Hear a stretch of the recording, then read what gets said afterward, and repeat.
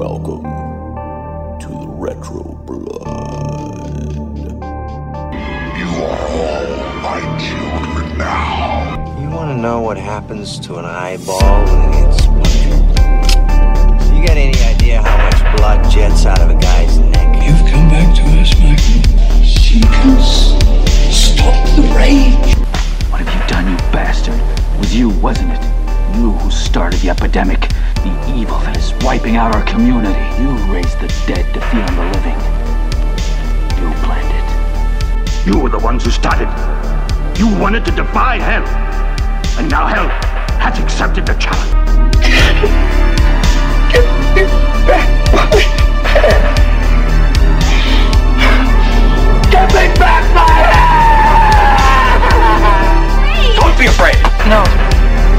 Be afraid. Be very afraid.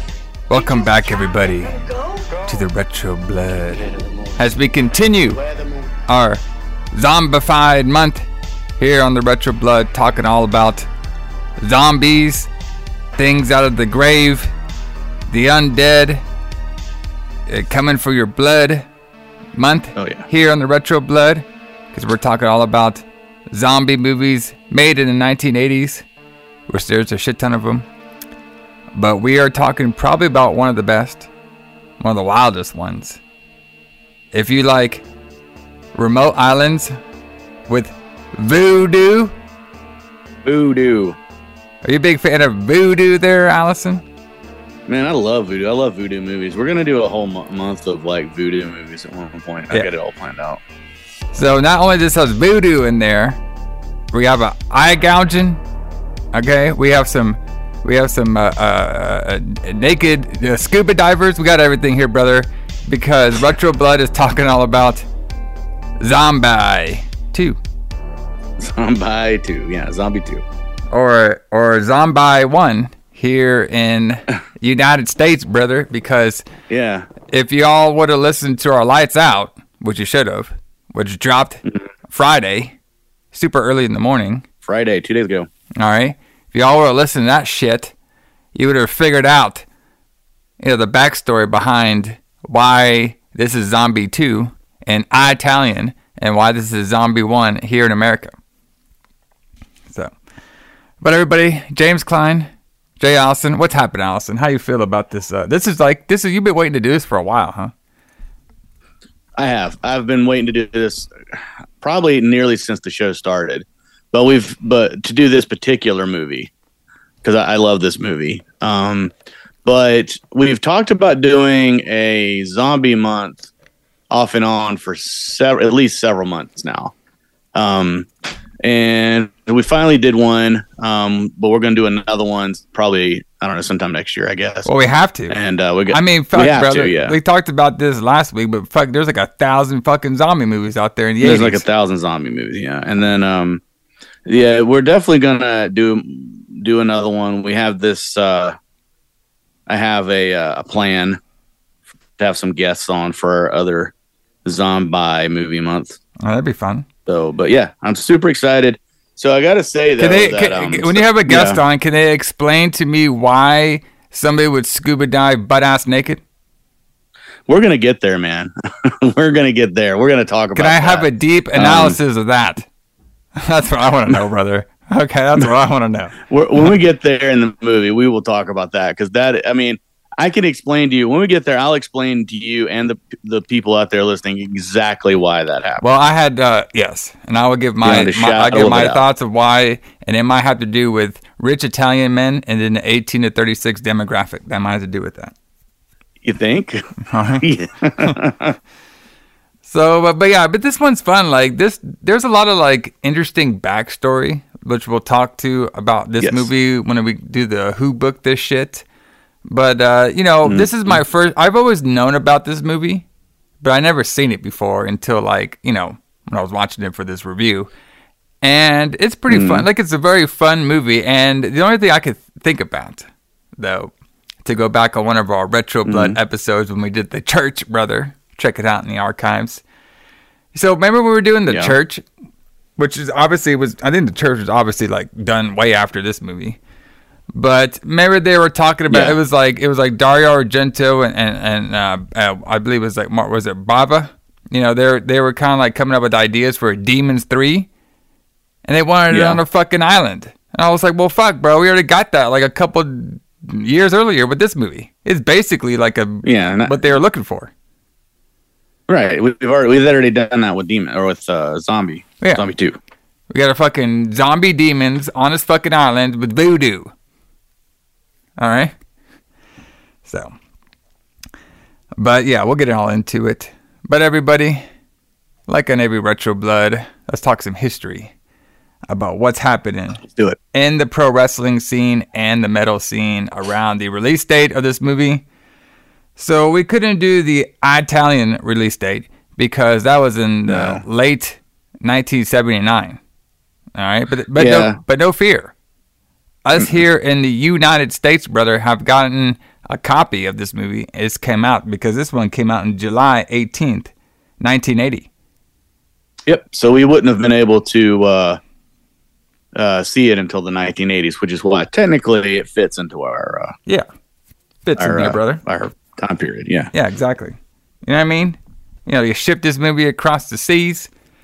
You know, we're going to the local. Where do you think this would have been shown at? This would have been shown in drive-in movie theaters. Yes. And it would have been shown in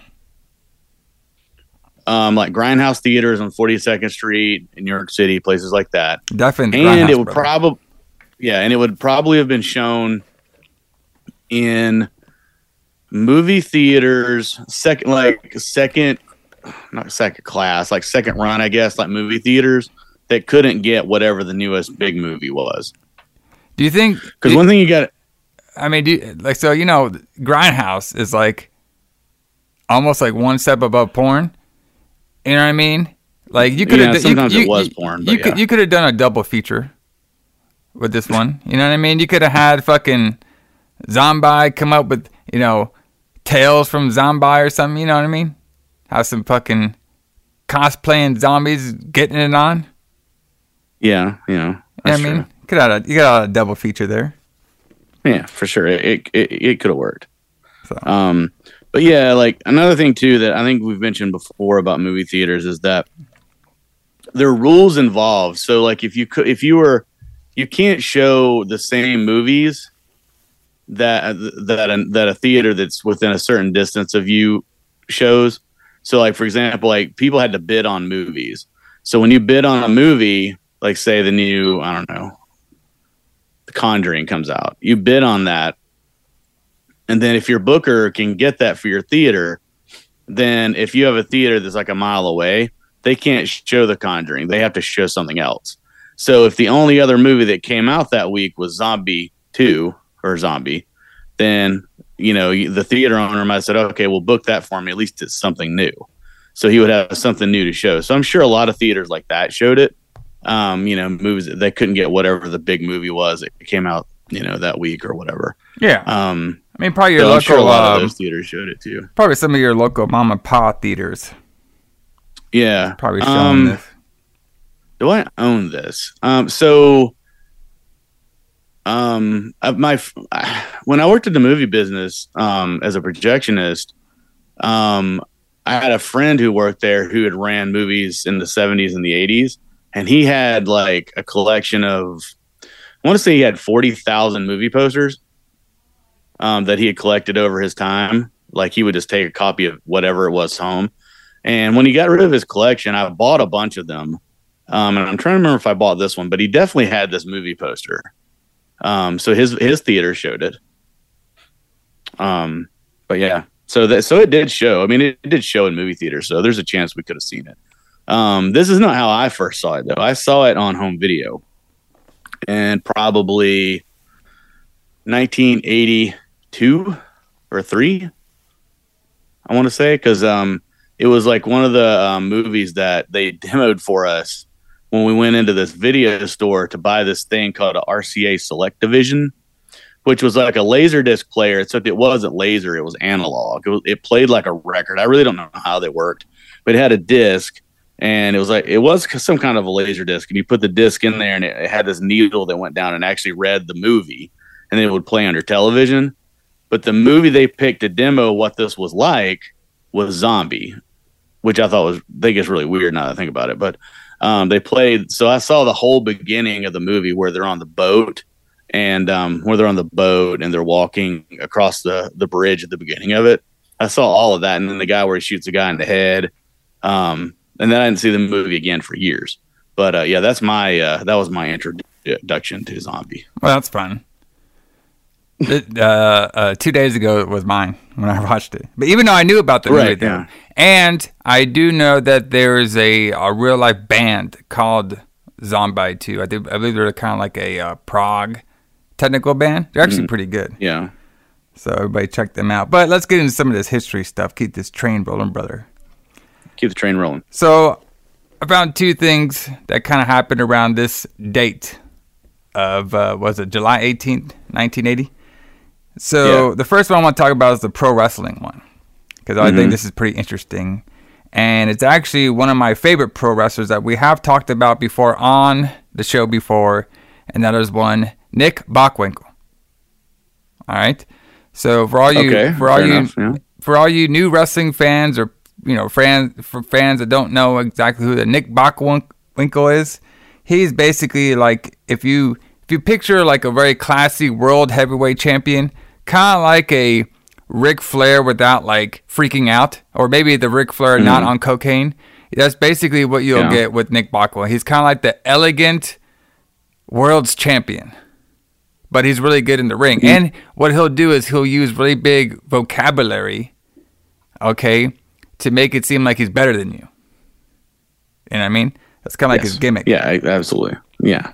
So this is a little backstory. So basically, he was the AWA World's Champion. All right, so I'm just going to go talk a little backstory about how we actually get up to this match that happened on July 18th, 1980. So in 1975, the AWA co-founder, World Heavyweight Champion Vern Gagne, who was not only the champion, brother, but also the promotion's leader. He was like the promoter of the territory of the AWA. So, there's a ton of backstory to get into Vern, but basically around this particular time, he was looking to lose the belt. All right. He wanted to make a champion. And of course, like almost every world champion, he wanted to put the belt first on his son, Greg Gagne. Of course. Which probably would have been a very shitty idea, because that sounds not like a good idea. Yeah, because Greg is not a horrible wrestler, but he ain't no fucking he's not no fucking world champion. You know what I mean? Yeah, he ain't no Bockwinkel. But the thing about this era though, especially if you have this promotion like this, you know what I mean? You did not want to put your belt, all right, on some guy who would fucking take it, put it in the road, and run over it. You know what I mean? And send it back to you like Stan Hansen did. Okay. Right. That was the key. That was the thing that you had to watch out for. Like, you had to have somebody that you could put your title on that you could trust. Yes. Not to steal your title, because they were very expensive to make. They had to put a deposit down on the title when they took it. Yeah. Well, that was that was the NWA World Belt. They had to put a deposit on. Okay. Yeah, the AWA one. No, that was just like the in-house family one. You didn't really have to do a deposit on that belt. I mean, you might have to do a little bit of it, but I never heard like any other like organization having you put like money down if you're going to win the belt, that's just how the NWA was. Well, yeah, I mean, we only know that though because of the story about Flair not getting his money back. Yeah. Yeah. So it's possible. It's possible that other promotions did it, but I've only heard of NWA doing that. Yeah. So apparently it was Vern Gagne's business partner Wally who proposed Nick. Yeah, Wally, brother. All right. Don't be hating on my boy Wally. I'm not hating on Wally. All right, because he made a great move over here. He recommended that Nick Bockwinkel be the person who would win the belt, and eventually, obviously, they would do that match.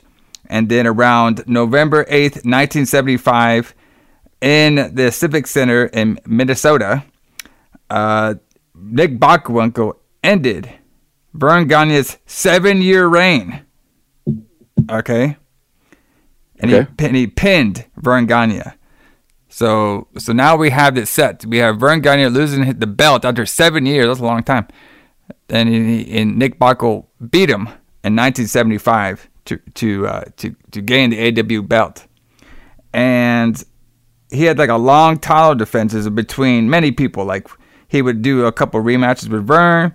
I mean, he would just face everybody during this 5-year reign. The one I want to bring up really quick, it actually happened in March 1979. And I thought this was a very interesting match. The reason I find it interesting is what would happen like later down the road. With these two actually, I never realized that these two organizations actually work together. So in March of 1979, Nick Bockwinkel faced the then WWF champion Bob Backlund for the first ever American Wrestling Association and Worldwide Wrestling Federation title versus title bout. So, because, this is when, Vince McMahon Sr. was running the territory, and he wasn't as crazy as Vince McMahon Jr. would be later on, when Vince McMahon Jr. pretty much raided the AWA of all their fucking top talent. Yes, right. I mean, this Vince McMahon, we talked about it before, but he took everybody, brother. He was like, I'm surprised he didn't take the fucking popcorn stand guy. He took everybody from these people. Yeah, I mean, he took everything. He took he took basically the best of everything that he loved from all the wrestlers he loved from around. Yeah, all the territories that he could get signed. To me, though, when I'm watching it, he took the most from AWA out of anybody. So this match, Alison, how would this match between two different promotions at this time? We have the world champion Bob Backlund versus the world champion Nick Bockwinkel. How do you think this legendary match would end? 1979. Double count out. Fuck. Double count out. Fucking nailed it. You nailed it correctly. No. Double count out, brother. You know what I mean? The action was too much for the ring, so they got counted out, brother. Yeah, that's the only way that could possibly end, is double count out. You can't have a winner. Yes. So that brings me all the way to what we have going on here today, which is after 5 years, brother, okay, of Nick Bockwinkel, facing all these challengers like Bob Backlund, facing all these challengers around the AWA and everything. He now has to face, on July 18th, 1980, he has to face his old nemesis that he took the belt from 5 years ago, Verne Gagne. All right? Uh-oh. And he did that, and he beat, Verne Gagne beat Nick Bockwinkel to gain the AWA World Heavyweight Belt, and he ended the 5-year reign of Nick Bockwinkel on this date, right when Zombie dropped here in America, brother. So. Oh, perfect. So that's your typical like wrestling storyline, right? Yeah. So the hero who holds the title for a long time loses to the brash heel. Then the brash heel holds the title for years, and everybody gets to where they hate him. And then here comes your hero again, Verne Gagne, when they win his title back, and everything is all right with the world, right? Yeah. So I mean, like, that's pretty impressive. They're doing all these fucking big time feuds over here. Like, these feuds last like years and shit. Yeah, I was about to say, this is like a 5-year story. Yeah. And people talk about how the Bloodline story is too long because it's been going on for like 2 years. Yes. Like, this is nothing the way it used to be. Oh, yeah. No. Yeah, well, the TV back in the day compared to TV now is way different. You might get the AWA maybe like once or twice a month. You know what I mean? Compared to right now where it's like every fucking week.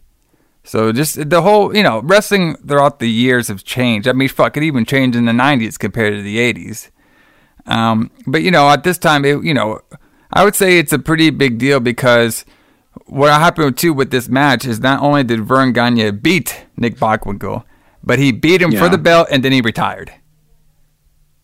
I was like, look at this guy. Okay. Wow, yeah. So then what did they do? They have a tournament to decide who the new champion was? Yeah, I believe they did. Yes. Probably because people love tournaments. Yes. So, pretty interesting that would happen right when just imagine that. We got ZOMBI, you know what I mean?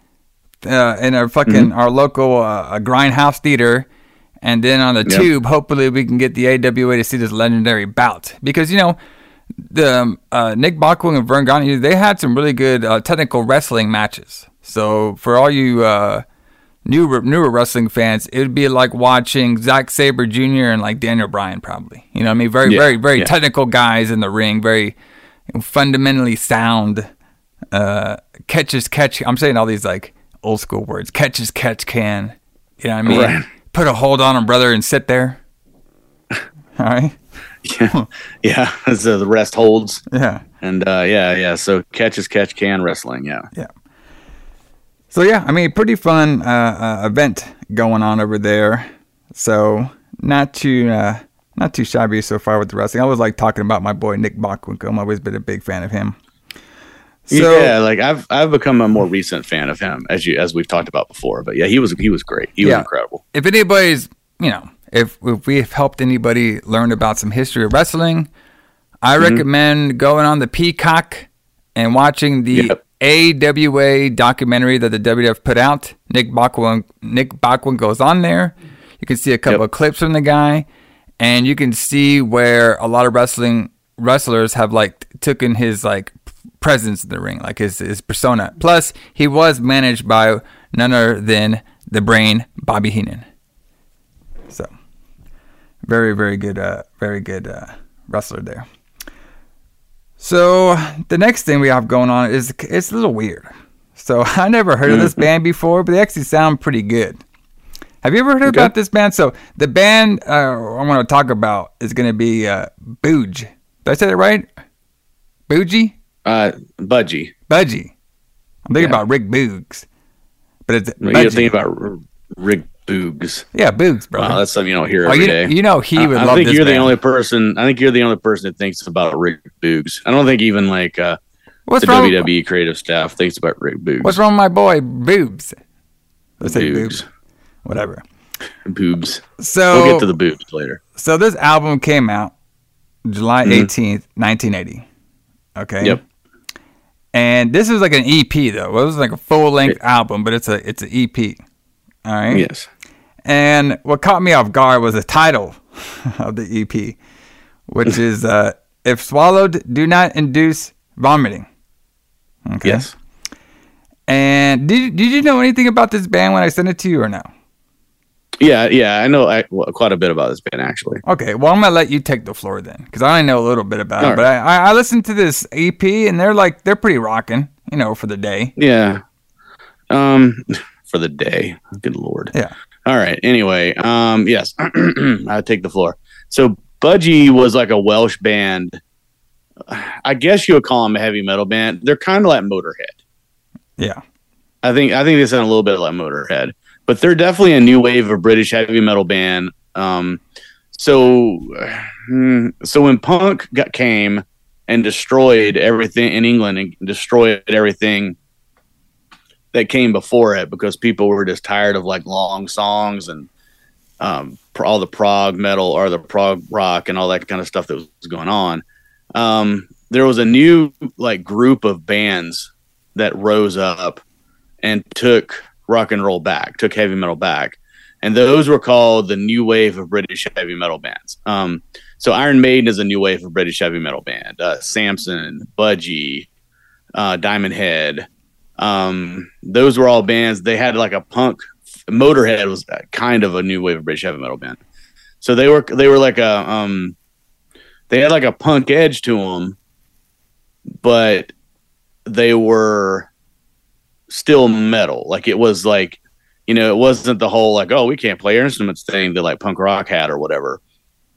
But it had this kind of hard punk edge, but it was like metal with guitar solos and stuff like that. And they were a huge influence on thrash metal, particularly Slayer and Metallica. Were hugely influenced by new wave British heavy metal bands. I first heard of this band, of course, as most people my age, because Metallica recorded 3 other songs. So the first song I heard by them was that Crash Course in Brain Surgery song that Metallica recorded in like 1986 or whatever. They also recorded Bread Fan, which is a Budgie song, and they recorded one more. It'll come to me in a minute, probably. Budgie, I mean, they're a good band. I mean, they're, you know, if you like Motorhead, you'll probably like them. But yeah, they kind of like were one of the bands that helped bring heavy metal back after punk killed it dead. You know, they were definitely underserved. Like they should have been bigger than they were. I mean, they were as heavy as Black Sabbath, but you know, they just didn't have the Black Sabbath thing going for them, I guess. But yeah, I mean, I don't know. What did you think of it when you heard it? And have you heard the Metallica covers of their songs? No, I never heard was that on the Garage Inc. album, or is that like they just did it? Yeah, they're all on Garage Inc. Okay. The Crash Course in Brain Surgery was on Garage Days Revisited originally, which is how I had it. Okay. But Garage Inc. is like new songs plus all of the old cover songs all on one 2-disc set. But yeah, it's on there. Yeah. I mean, we'll play one of their songs, I'm sure, at the end of this. End of this episode. But yeah, I really like Budgie. I mean, they're not a band I listen to all the time, and I kind of like some of the other new wave British heavy metal bands better. Like obviously, like Iron Maiden better. But yeah, I mean, they were definitely a band that helped save heavy metal, if you will, and really didn't get the recognition they deserved. But what was your thoughts when you listened to it?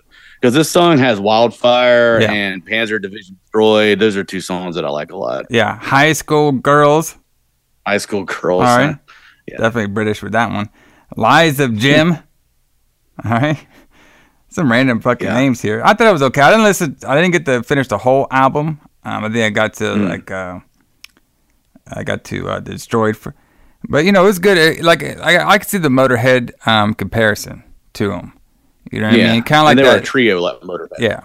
So, but when I was doing some research, apparently, for the time, like this band was known to be one of the heaviest bands of its time. Like heavy rock. Yeah. Because you gotta. Yeah, I was about to say, you gotta consider that, like, you know, they were doing music like this in like 1971. Yeah.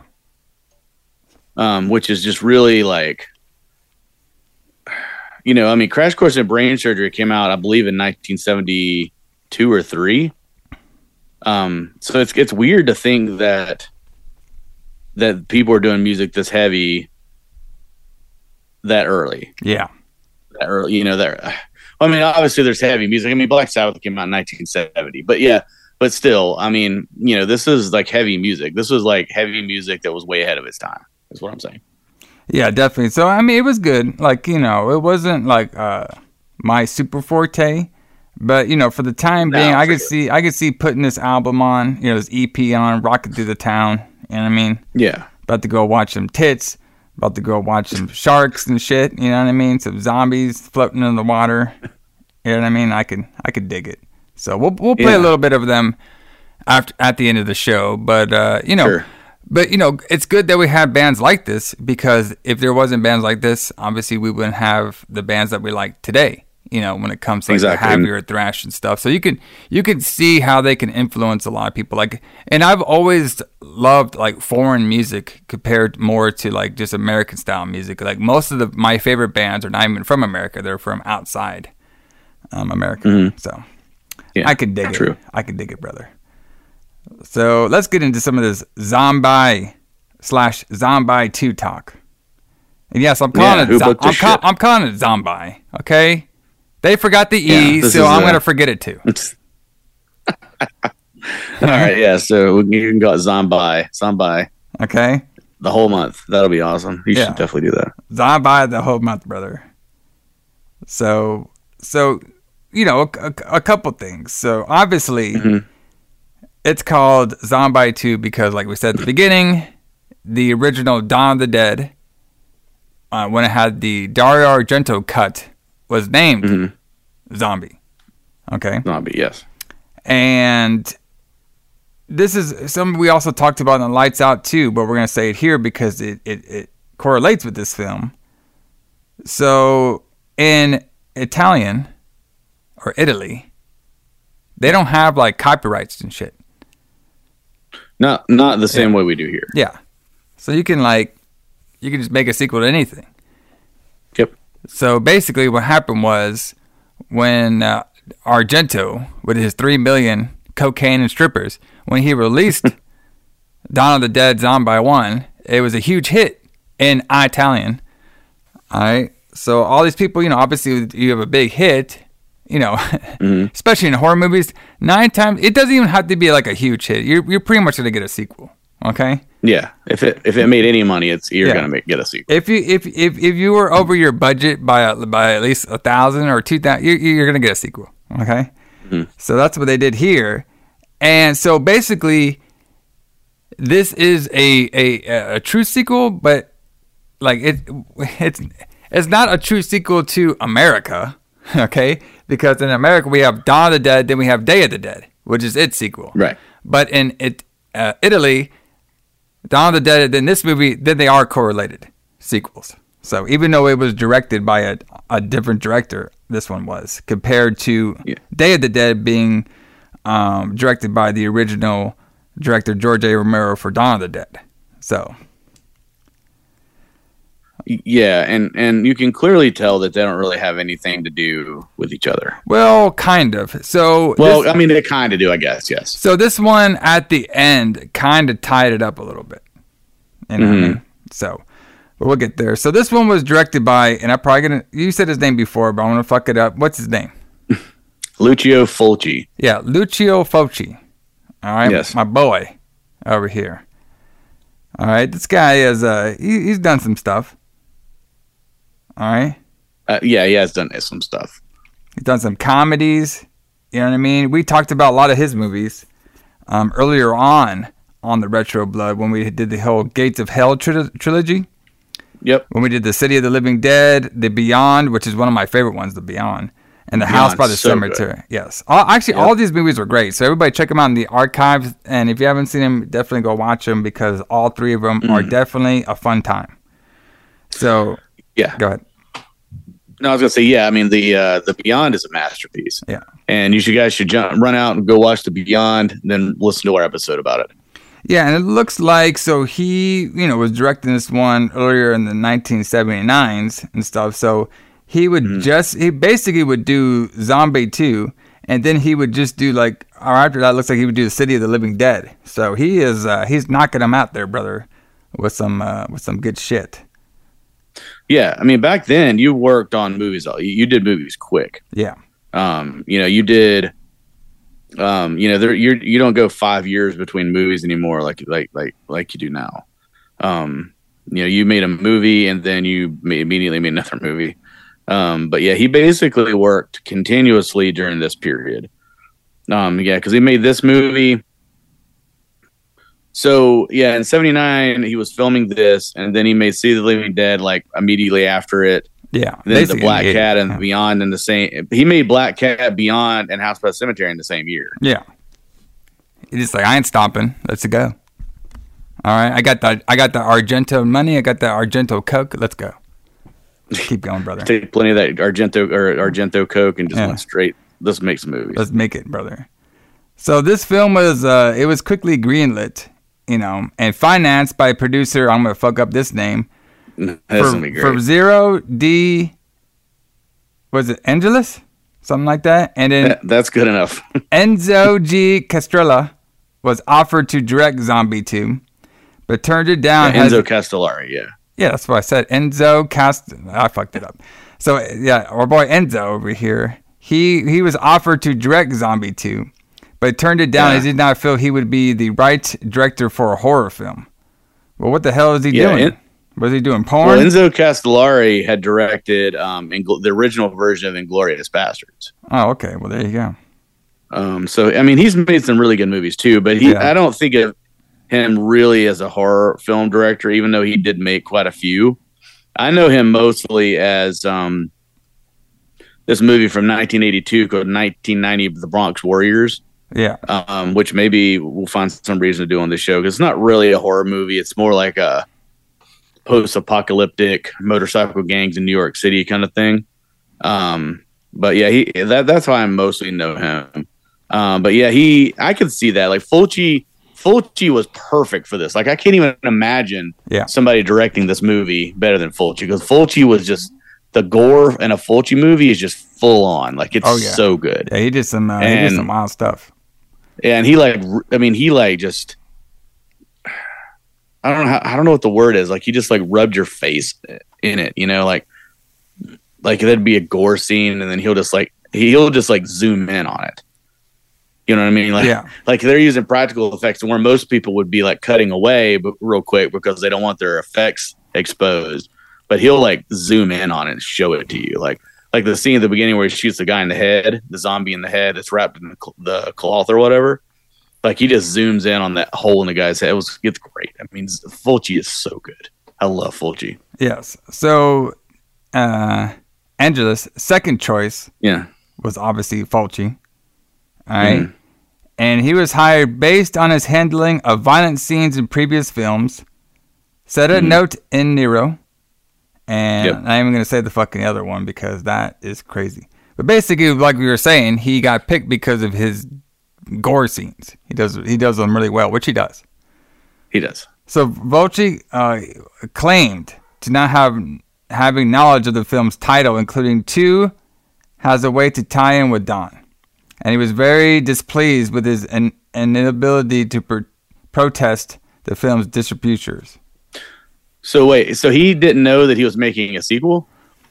Well, he's claimed he had no knowledge of the film's title, including 2, has a way to tie in with Don. Okay, so basically they just gave him a script and said, "Here, make this." Well, I guess because the screenwriter Dardano Sacchetti, Sacchetti had already worked with Fulci on Settle Note Nero. Sacchetti has since stated that his initial script for Zombie 2, originally written under the title Nightmare Iland, that's probably why, had been influenced by the island of Dr. Moreau. So basically, they're like, listen, we got this working title. It's called the fucking island of, it's called the Nightmare Iland. So I need you to make a zombie movie, you know what I mean? With a bunch, it's an island and a zombie movie. He's like, okay, gotcha. And they're probably like, oh yeah, by the way, it's going to be a sequel. Probably they told him at the end, probably. That's just really weird. But I mean, Dardano Sacchetti had been working with Fulci a long time. Yeah. He wrote City of the Living Dead and The Beyond and House by the Cemetery as well. So he worked with Fulci for years. But yeah, I don't know. It's kind of weird though, right? Like they don't, like, they never told him he was making a sequel. Well, there's like, here, just make this movie. Well, it could have been maybe. Well, we'll get into it. Or Fulci could be just totally lying about that. That may not be true. Yeah. So basically, what their intention was to make a zombie movie like the classic zombie movies, such as I Walked with a Zombie, The Walking Dead, or Voodoo Island. And which I can kind of see that. Yeah, there's another one too that's a shout out, White Zombie. That's a good one too. Yeah. Sacchetti began working on a script in July 1978. Before it was obtained by Angelis' company Variety Films that December and retooled as Zombie. So basically what happened was, which I'm reading here is, Sacchetti began working on a script for a traditional style zombie film, probably because of Dawn of the Dead did so well. So he was like, well, fuck, I mean, I can do a fucking good zombie movie. I'll just do a traditional. And then once they got funding by this company from Angelis companies, Variety Films, that December, that's when basically he retooled it to make a Zombie 2. So basically it was his idea to make a sequel to Dawn of the Dead to ride its coattails. Yeah, I mean, that makes perfect sense, right? They're like, well, how do we make more money off this? Let's make another one of these. We'll use this script that we have that happens to have zombies in it, and this will be our sequel. Yeah.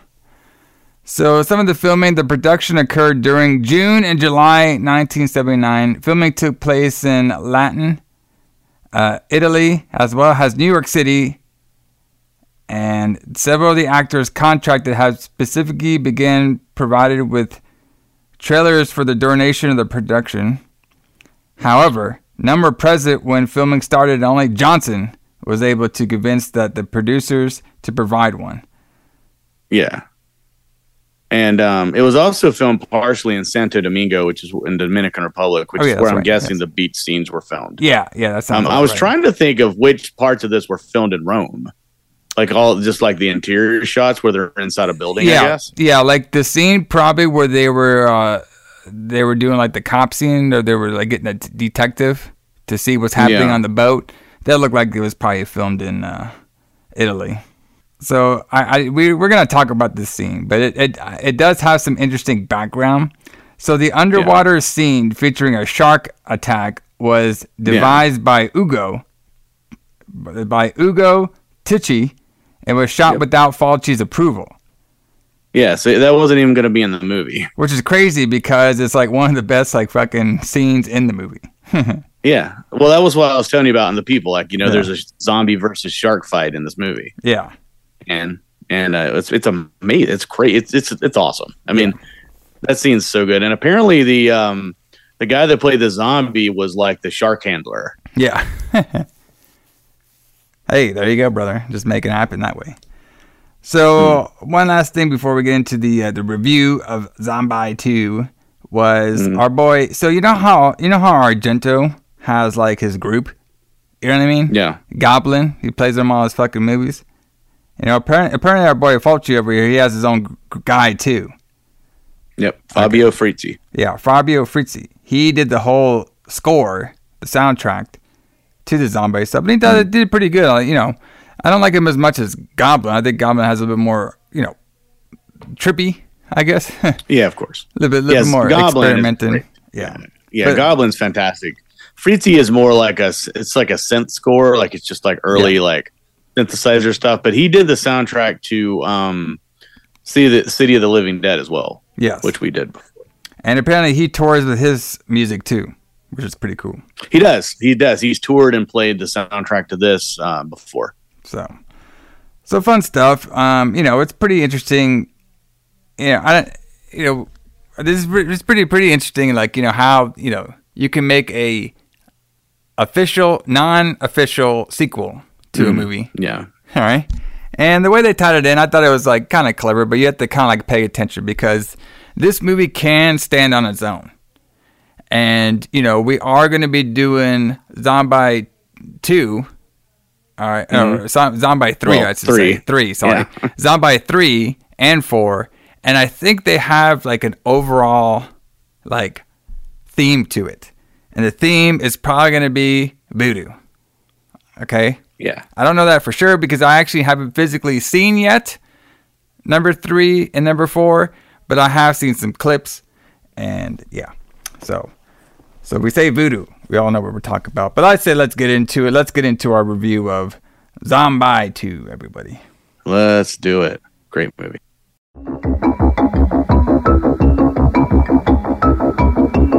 Ahoy there! This is the Harbor Patrol. Anyone on board?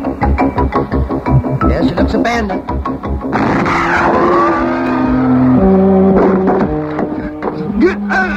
One more step and I'm gonna blast you. Now freeze where you are!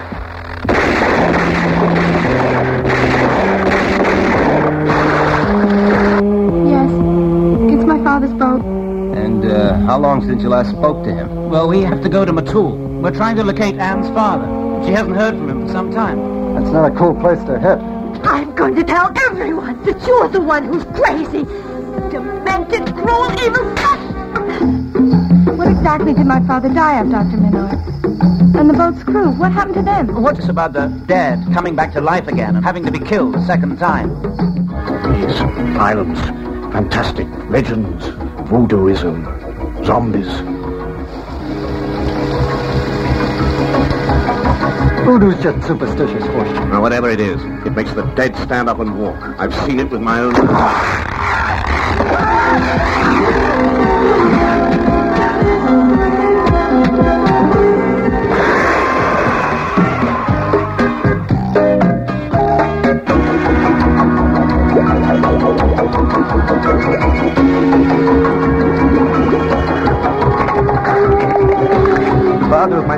always said, when the earth spit out the dead, they will come back to suck the blood from the living. I'm so scared we're not going to make it off this island.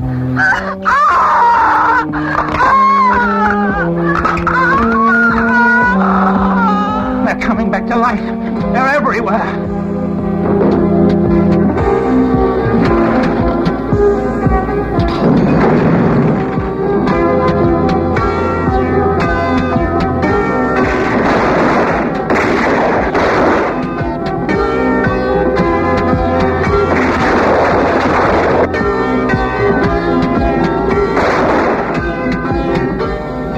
Whatever it is, it makes the dead stand up and walk.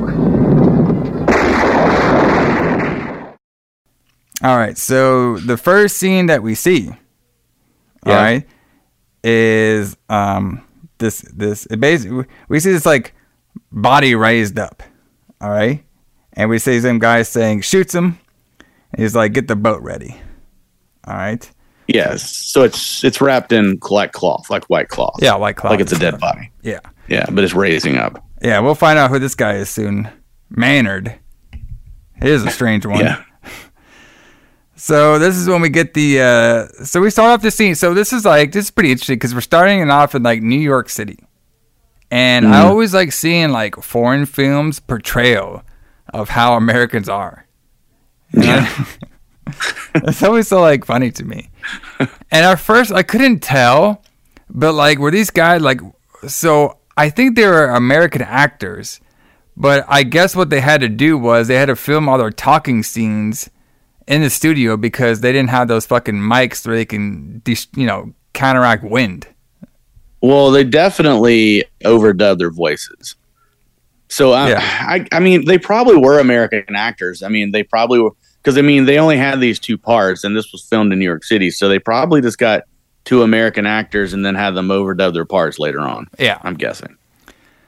So they're basically there to investigate, because there's like this boat that's been drifting and almost hit a bunch of other boats and stuff. So they go onto the boat, they're looking around, and there's a bunch of food, trash everywhere, all this like nasty food and shit. And one of these guys, he finds a fucking hand. He's like, oh, that doesn't look good. And the next thing you know, he finds his hand, this zombie comes out and starts biting his fucking neck off. And I was like, okay, we're starting this shit off hot. All right. So, like it. You know what's also interesting to me too is the way that these zombies looked in this film compared how they looked in Dawn of the Dead. I mean, obviously in Dawn of the Dead there was I feel like there was way more of them. But boy, like fucking the makeup on this one was spot on. I thought they would look all of them look really good. Yeah, I mean the Dawn of the Dead zombies, like they talk about when they're making it in the documentary, they didn't really know what to do. Like they, because the original movie they made was in black and white, so they didn't know what color to make them. So they made them all gray, but then it kind of comes out blue and sometimes it comes out green. So they didn't really know what to do. And this one, they're just like more decomposed. Yeah. The zombies are. So they're just like, they're more gross. They're just nasty, especially the ones that we find at the end when they get to the Conquistador graveyard. But like, it's just like, they're just decomposed and like, just disgusting. Maggots coming out of their fucking mouth and shit. Yeah, maggot worms and coming out of their heads. Yeah. And, I mean, this movie is a challenge. If you want to eat and watch this, this is not the movie to pick when you want to eat. Yeah, might be a little tough, brother. Yeah, gore scenes are great though. Gross. Like, I mean, so good. You fucking rip the skin off, blood everywhere. Good shit. Mm-hmm. So now they have another cop actually knocked one of the zombies off of the boat. All right, but I think he got it as well too. So he got bit, but the other cop that got bit actually got sent to the hospital, and he actually had some hospital people looking at him, and they couldn't. Mm-hmm. And then one of the main doctors was like, "This is the bite," and then the other one didn't believe him. All right, that'll come in. That actually scene will come in later. So they're having some detectives, and this is when we meet our character Annie. All right, yeah, who apparently has like a different name here in America, or in the. So she's called Annie Bolt in the Italian version, but she's Annie called Bolt. Annie Bowles. Bowles, yeah. Bowles, yeah. In the English dub. Why he changed the last? Who fucking knows? Maybe they had a copyright on Bolt or something. Annie Bolt just seems really weird. Like this doesn't seem like a good name. So Annie Bowles sounds better. So, but she was played by Tisa Farrow, who is Mia Farrow's sister. Oh, there you so go. Mia Farrow was in Rosemary's Baby. So this is her less famous sister. Yeah. In this movie. So they're basically like saying like, you know, where's your dad at? So apparently, so this Annie girl, her dad like was the owner of this yacht, sailboat. And she's like, well, I haven't seen him. I haven't talked to him in three months and shit. And it's like, okay, well, like she's like, last time I knew, he's on some sort of fucking island. And they're just like, they can't figure it out where he is because he's not on the boat at all. And they have an officer who just died on here. So they're just like, you know, they're kind of like in a loss right now. Okay, and she's in a loss too because she doesn't know where her dad's at, and the cops don't know where this guy's at, so they don't know what's going on. And they conveniently knocked the zombie off the boat, so they don't have any evidence now. Yes, exactly. And the cop that did is obviously in critical condition because he got bit. He can't talk either. He can't talk. Right. Yes. So this is when now Anna she sneaks on the boat. I like how like they docked the yachts, right, and they put one lazy security guard to watch the whole fucking thing. All right. So, yes.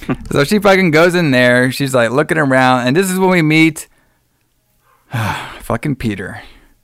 Peter West. So Peter is like this guy, bro. This guy, you cannot. His mission was he was like, I'm fucking somebody in this film.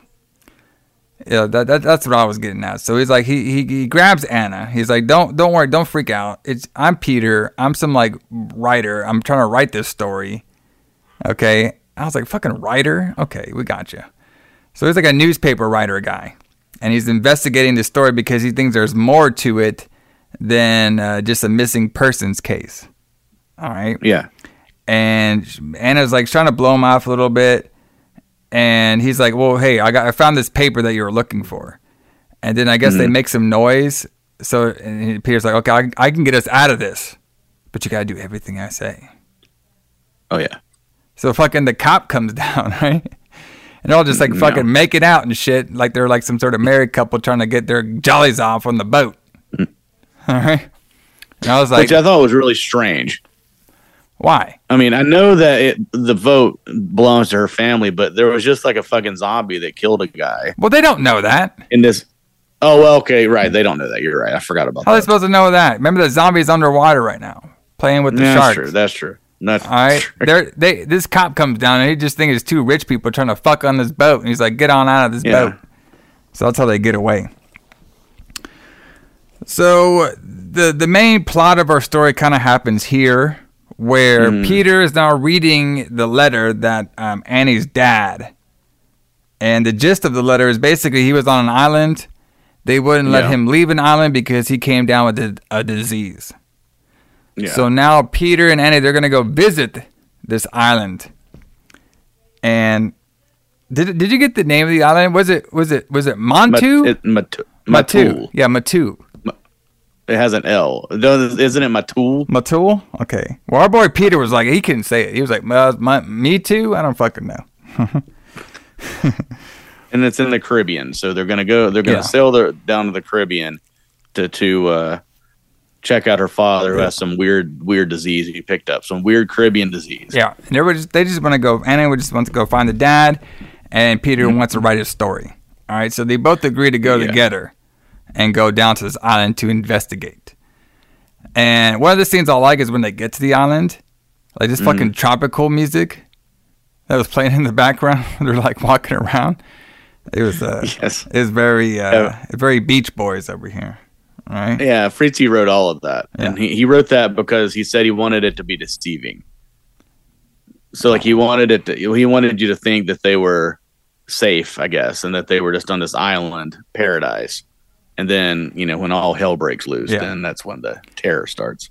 So Peter's like, when they're in the cab, they're at the island right now. Like Peter's in the cab. He's all like, so what do you want to do first? You want to go to the hotel? or you want to go find this boat? Like, he's ready to fuck. He's like, okay, let's go to this hotel. He's ready to fuck. Let's go to the hotel and fuck. Because he was giving her the eye during the whole movie. You know what I mean? Like, he was just like, I don't care about the story anymore, brother. So then they bribe the cab driver, all right, to show him where the boat docks are, because they need to get to the Mutul. What's it called? Mutul Island. I think it's called Mutul Island. And so everybody around this area is saying that island's cursed. Okay, there's like a folklore on the island. So now Peter and Anne, they go up to these two boat people, and this is when we meet Brian, who kind of looks like me a little bit. I thought that too. Yeah, like not exactly. All right, but if you would have said he was a cousin, you probably would have believed that. Yeah, played by Al Cliver. Yeah, Al Cliver. There you go. Yeah, so if we did a sequel to Zombie 2, you could play the part that Al Cliver bro, I would love to play this guy's role. I mean, you got you got my crazy wife, where I don't care if she shows her tits off in front of everybody. You know what I mean? She fucking dies. I'm like, whatever, bitch, shoot her in the head. I know I'm jumping ahead. But then, like, this guy just shooting everybody. I would love to play this character. This guy was the best. Yeah, he was the best character in the movie. So we're meeting Brian and we're meeting Susan. Mm-hmm. And they're a married couple. And, like, this guy, his whole thing was like, all right, I might take you to the island, but we're on vacation here. Okay? So don't fuck up my vacation. Okay? Yeah. But he's like, all right, I'll take you guys to this island. But don't think we're going to be sightseeing over there. All right. So they eventually agree to take Peter and Anne, because, you know, basically Peter and Anne, they gave him the whole sob story of like, I just want to find my dad. I just want to find, you guys can help me out. He's like, okay. So basically, Brian's idea was just to drop them off. So this is when we're on the island motel. All right. Yeah. And this is when we meet the Manards. So the Mrs. Manards is basically giving fucking Dr. Manard some help. So basically, they don't have any communication to the outside world. All the electronics are all not working. We don't have any radios or anything. And they know there's a big disease running rampant on this island, and basically killing off a lot of the people on this island. Mm-hmm. And the doctor is trying to rescue them, but the wife is basically, she thinks this is kind of deceiving. She thinks like he is the one turning them all into these dead creatures, like it was his idea, like he's some sort of crazy doctor. All right. Well, isn't he though? Kind of. I mean, kind of, but like, was he? You know, he was jumping a little bit ahead, but I don't think he was the one that caused the outbreak, or was he? Like, I was. So the plot of this movie is not super clear. Yeah. About what actually happened. I thought sometimes when I watch it, I think that I don't think that he caused the zombie outbreak. But I think that he's studying the zombie outbreak. Yeah, like he's studying it, and the wife's like, "Well, you're right. I don't think he caused it." Yes, yeah. I agree. So I think I don't think he caused it, but he's studying it to see if he can help and heal these people. But the wife is fed up; she wants to get out of there, and she basically saying, "You're gonna make me one of these fucking zombies because we're staying on here." And she basically going off on his ass. Like, you know, talking all kinds of shit to him. And he basically slaps that girl. That's a lot of shit you can't see nowadays in films. Yeah, it's very, what's the word? Like, there's a lot of machismo in these Italian movies. Oh, yeah. Where, like, like the women are definitely less important people than, for the most part, than the male characters or men in general. You know, they have the, you know, so he basically just slaps her. Yeah. So she also calls him a witch doctor and said he won't be happy till she's one of them, the zombies. and said, and he's basically saying, after his research, they will leave as soon as they can. And she doesn't believe him at all. So the wife is like fed up. She wants to get the fuck off this island. So Doctor, he leaves. He tells Miguel to not let her, wander around and keep a close eye on the house. So this is when we're setting sail. Okay, we're setting sail over here. We got Peter, Ann, Brian, and Susan. Catching some of the waves. This fucking Peter is already burnt red. I was like, fuck, bro. That'd be like me filming this fucking shit. I'd be fucking tomato, burnt red already. Right. All right. We got the tropical music playing. I was like, you know what? I kind of want, give me one of them, little fruity drinks. Watching this scene right now, I kind of want one. So this is I didn't really get this scene either, but the doctor, he like shoots up like his blood and tests it. Does he think he was diseased or something? This never really came back. I'm not sure. I thought that he was just using his blood as like the test, whatever he's getting out of the zombies. Yeah. I guess. They don't ever tell us what any of these people are doing. But it shows him like, drawing his own blood and using it as. Well, he had a lab coat on, so that's good enough for me. Right. That's good enough. He must be a scientist. Exactly. He has a beard. He looks stressed. He has a lab coat. What more do you need? Okay. Exactly. He must be an expert. So this next couple scenes was my favorite. And I think it was everybody's watching his favorite. And it's very random. So our crew on the boat, they can't find the island. All right. And of course, Brian, he's like, listen, you ain't going to fuck up my vacation. But there's a bunch of islands around here. You know what I mean? That particular island that is cursed, by the way. Yeah. Did you know it's cursed? Because it's cursed. Is not on this mountain. It is not on this map. So we might have to run into it. So they're just kind of like chilling, docking the boat out of nowhere. Out of fucking nowhere. Okay. Susan's like, hey, I'm going to go diving. Everybody's like, okay, whatever. Next thing you know, this fucking bitch okay, let me ask you let me ask you a question here, Allison. Yeah. Okay, we're out here in the tropical islands. Okay. Yeah. You picked up with your wife 2 strangers. Okay, that you're gonna take them to a cursed island that the natives say, and you're not really sure where it's at, but you're stopped, and you might need to like hang out for a little bit. And your wife's like, okay, I'm gonna go scuba diving, and there's like no wetsuits and signs at all. And this girl just fucking, she literally just like takes off her clothes. Yeah. She has like some panties on and is fucking just shirtless. Tits hanging out everywhere. Yeah. So, my initial thought when I really think about this is that it's very European. Like it's very. They don't like use wetsuits. Europeans don't use wetsuits. Europeans are very much more open about nudity and things like that. Well, yes, but our boy Peter, he looked like he wanted to fucking wank one off. Well, but Peter's an American though. Oh yeah, that's right. Yeah, so Americans are repressed. Americans are very much repressed sexually compared to like Europeans. So like like you'll see nudity on regular television in Europe. That's true. And it's not really a big deal. Like seeing like a nude person in public is not really that big of a deal in Europe. Yeah, but like I think I didn't really mind like the nude part, even though it was just random. Okay. Yeah. But I'm talking about like it's like you're fucking scuba diving in the nude. Well, yeah, she's not completely nude. But the thing that gets me is that so she took her like top off. Yeah. And she's wearing that like G-string like underwear. Yeah. But she makes sure to put like a cap on her hair so her hair doesn't get messed up. Well, brother, we can't have that. Like she doesn't like clean off. She like she doesn't think it's important for her to wear like a shirt while she scuba dives. Any kind of clothing. But there's no. Apparently, in 1980, we didn't have wetsuits. No, of course we did. It just confused me. But they probably just didn't have one with. Cool. I don't know. I'm cool with seeing some tits and some thongs and shit, especially in my 80s horror movies. It was just so random.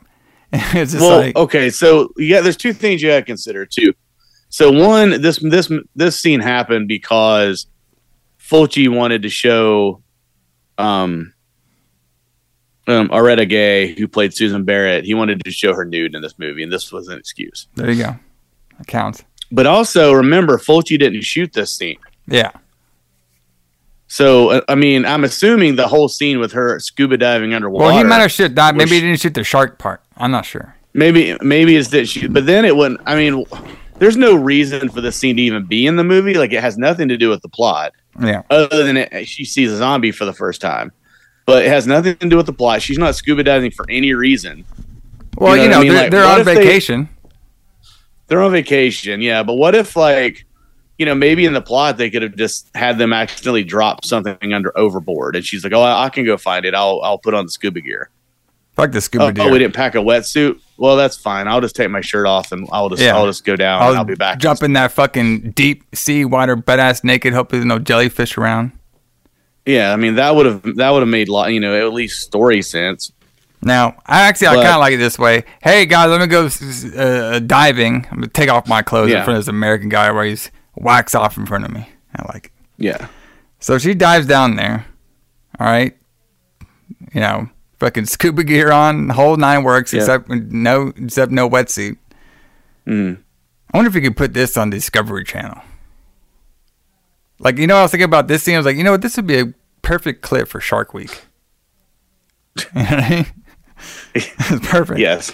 Because she's swimming around, there's a fucking shark just shows up. And I was like, I bet you want that wetsuit now, don't you? So she's like fucking swimming around. There's a shark around there. And they realize, up aboard, oh shit, there's that fucking mountain. I mean, the mountain. There's a fucking island. All right. It's right in front of us. How convenient. Yeah, how convenient. It just showed up. And so she's Susan. She's swimming around. The shark is like aggressive towards her. So she gets up out of the water and she's like, "Hey, the shark's trying to attack me." And then Brian pulls out his gun, tries to shoot the fucking shark, misses a bunch of times. Yeah. Susan goes down to the deeper water, kind of like near a coral reef, and this is when we get our first zombie attack on her, which is really cool. Like, underwater zombie grabbing a girl and attacking her. I was like, man, that's pretty cool. That's pretty clever. And it looked fucking awesome. I thought it looked really good. It looked awesome. I think it's weird if you think about it. Like, was this zombie just hanging out at the bottom of the ocean? Like, did it fall off of another boat? Just like the one in New York, in the New York Harbor or whatever. But we saw a bunch of sunken sailboats around. That's true, and it's just hanging out at this coral reef, and then she happens to hide behind the coral reef that it's hiding. I mean, if you think about it, like the deep sea might be a good place for zombies because, if they just want blood and shit, they can eat the fishes, or they'll probably get eaten. Yeah, because this one does eat part of the shark. Yeah, because the zombie attacks Susan. She eventually scuttles away. It's like I bet she would have got quicker with the wetsuit on. Maybe. And at first, though, like he was like grabbing her and shit, and I was like, okay, this is gonna be kind of weird. And then she gets away, and then like now the zombie and the shark started to fight, and he fucking bites part of the shark. And then the part though where he's like swimming away, and the shark was there, and the music, I thought that scene was really cool. It was awesome. This scene was great. So she gets out of the fucking water, and she's like, there was a person down there, and all they say is, there's a person, and that was it. They never talk about it at all again, ever. Yeah, ever in the entire movie, Yes. So she just thought, I guess Susan was just like, oh, there's like fucking not a living dead creature, some dude hanging down there in the water. Yeah. Eating sharks, no problem. Eating sharks, no problem. I mean, they don't even talk about it when they see the zombies later.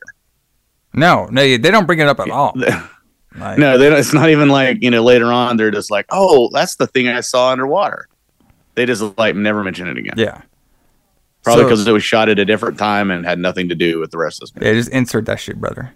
Yeah. So now we're back on the island, right? So this island is basically, I mean, it's overrun. So, it's a big island. So what's going on right now is basically there's sections of the island that have gotten the disease on it. But where the doctor lives, his portion of the island has not gotten like the infectious disease yet. But what he's trying to do is he's trying to people who get sick. He's trying to, catch it early to see if he could stop it. And so that's why we see like this. It looks kind of like a war camp, like the little, because they basically set up a medical facility inside a church. And it looks like one of those like old like Vietnam War camps and shit. And then they're trying to like, save people from dying, but it basically is not working. All right. No, they haven't saved any of them yet. Yeah. So we have like there's this nurse Clara. She's there. She's one of these, basically the nurse around the whole medical team, and she's basically telling the doctor, this person it doesn't look good, and the doctor's like, yeah, he'll probably pass away, so we gotta like take him out. Apparently, every time that somebody's like gonna be turning into a zombie, the doctor just like loads up his gun and shoots his ass. All right. Well, yeah, you have to shoot him in the head to stop him, right? Yes. Yeah.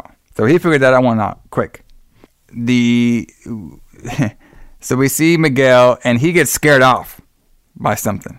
Miguel was he was like the gardener, like the gatekeeper or whatever to the house. And then now we're seeing Mrs. Maynard. She's taking I like my notes here. She's taking a passionate shower. All right. You ever took one of those passionate 80s showers there, Allison? Oh, yeah. Nearly every time. I love the passionate shower. I'm just going to open up my curtain, have a big-ass window there. You know what I mean? Put on that fucking... Don't use soap. Just fucking glistening my body around. Yeah. That's all you got to do. Yeah. That's all you got to do. Hopefully, there's nobody out there stalking me. But this one, she's not so lucky because we see a zombie hand on the window. So she's getting herself ready and everything, and she basically knows like the door is open. So she's like, oh, fuck. So I thought this part was pretty clever too. So she's like, she goes to close the door, and the zombie's trying to get in. She smashes his fucking hands out. All right, so she locks the zombie inside the house, and she went to go barricade the door, right? And then when she did that, the zombie just breaks through and she grabs her fucking head. And like he just like fucking grabs her and shit. Like he's like grabbing her, and the door is pretty much kind of like, halfway broken. And there's a piece of wood sticking out. Yeah, like a huge wood splinter. And like, no shit, I'm watching this, and like, Bethany's there too. I'm like, okay, here we go. I was like, finally. So she didn't really know. Yeah. Well, hold on. I was like, after all this time, I've been begging for it. I've been begging for it. I need my eyeball gouging, brother. And you got it. This is an Italian film. Okay. Yeah. I got my blood that's very neon blood. Red, I guess. Now I need some eye gouging. And boy, did I get this one.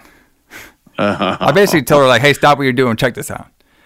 This may be the best eye gouge scene of all time. It might be one of the best. It's the most famous scene from this movie, I'm sure. But like, it's done. It's almost in slow motion. It's so slow. Yeah. But yeah, what did she think of it? She liked it. I mean, obviously, fucking you get, because once you get to the eye ring, like it's since it's so slow motion, because the zombie has her head, and she's pulling her like on the top of the fucking head, so she can't get away, or else he's gonna rip her fucking scalp off. So the zombie is so close, like you could just see the fucking. What's cool about this, because some films would get up there and they get up to the point, and then they would just like. You gotta think what happens. No, this motherfucker's like, okay, you're gonna see everything go into the fucking eye. I was like, oh god, these Italians and their fucking eye gouge. Oh, freaks me out.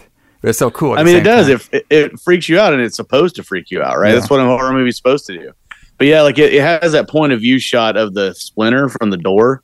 Yeah, like sticking directly into the camera, and you're like, that's when you realize, like, oh shit, this is what's gonna happen. Yeah. And he just like pulls her head down onto the splinter, and it just like goes into her eyeball, into her head. Yeah. And then she doesn't die. She's like, it doesn't kill her. She's just like, impaled on this like door, screaming. It's great. It's great. Yeah, it's pretty crazy. So after all this, the boat is coming closer to the island, and we forgot to mention that when our boy Brian was trying to shoot down the shark, apparently the shark was like Jaws, and he fucking broke the boat. He did. He did break the boat. Yes. And I was like, I forgot. That scene was literally like, is this fucking Jaws? Like, what's going on here? So basically, they're saying now that Brian was saying like, hey, like the fucking boats, like I can't turn on. I forgot what the part was, but basically, you can't turn on the boat. The only thing they could do is sail with it. And he's basically saying like he can maybe send a message to somebody, but it'll be like months before they can come out and fix the part. So, months, yeah. So they're stuck on here on the island, brother. So So stuck, quote unquote. So now the nurse gets the doctor, and the guy that they were trying to save is pretty much they had to take him out. And the biggest thing about this island is everybody on the island, all the natives, especially from our boy Paolo. Paolo is like the native Italian speaker / dub.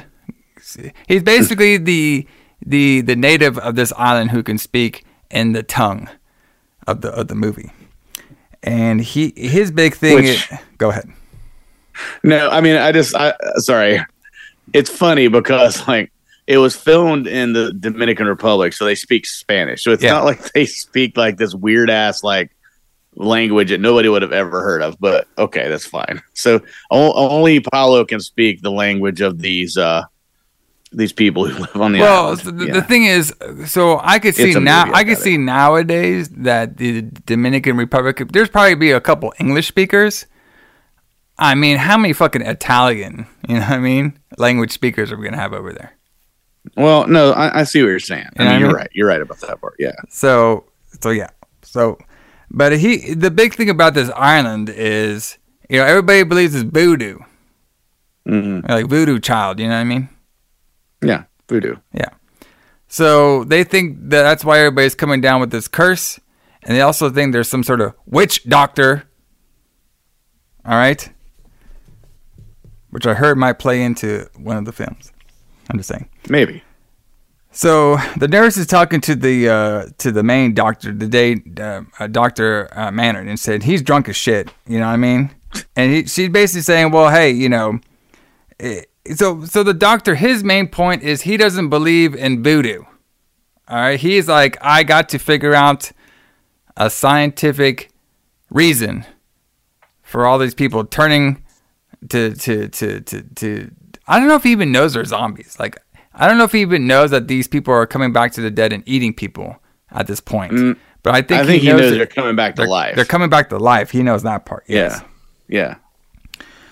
So the nurse also says, hey, no, actually it wasn't the nurse, but it was Paolo. And I think he was like, hey, somebody's shooting rockets over there. It was like, all it was is a flares. Yeah, flares. Yeah. And the guy was like, somebody's shooting rockets. And I was like, fucking rockets? What the? Yeah, that's something. It's probably some sort of like translation thing, but it's basically flares. So the doctor said he'll go meet those people. So the doctor meets up with everybody. He just drives them normal in the car. And he was like, oh yeah, and I knew your dad. He was down here studying with me and stuff. And, he's talking about the whole island, and what some of the stuff that's going on here. People are getting diseased and stuff. And then he asks everybody, he's like, y'all ever heard about voodoo before? And then out of fucking nowhere, this fucking Brian guy gives us the fucking Webster's Dictionary. History of voodoo. History of voodoo. I was like, what the fuck? So I actually want to do this live on the air. Right? Yeah, this is great because it's almost like he's like, just in case our audience doesn't know what voodoo is, please tell them, Brian. Yeah, we're going to have fucking Brian, of all people, the fucking ginger burnt redneck dude, tell us what the fucking voodoo is. Let me see if I can find the voodoo. Here we go.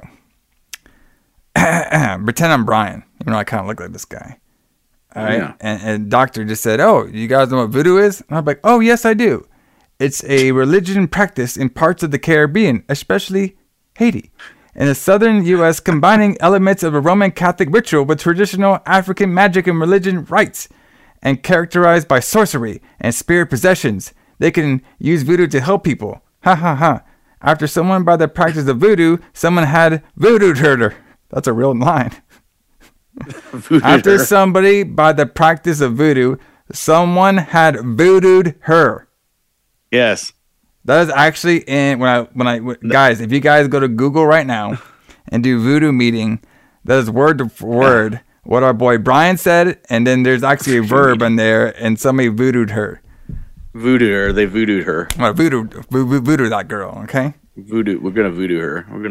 And then they're all like, "Oh, that sounds crazy." And it's like, "Oh, that's what I was thinking too. It's crazy," but that's what they all believe down here. Like there's some sort of witch doctor doing this voodoo stuff on everybody.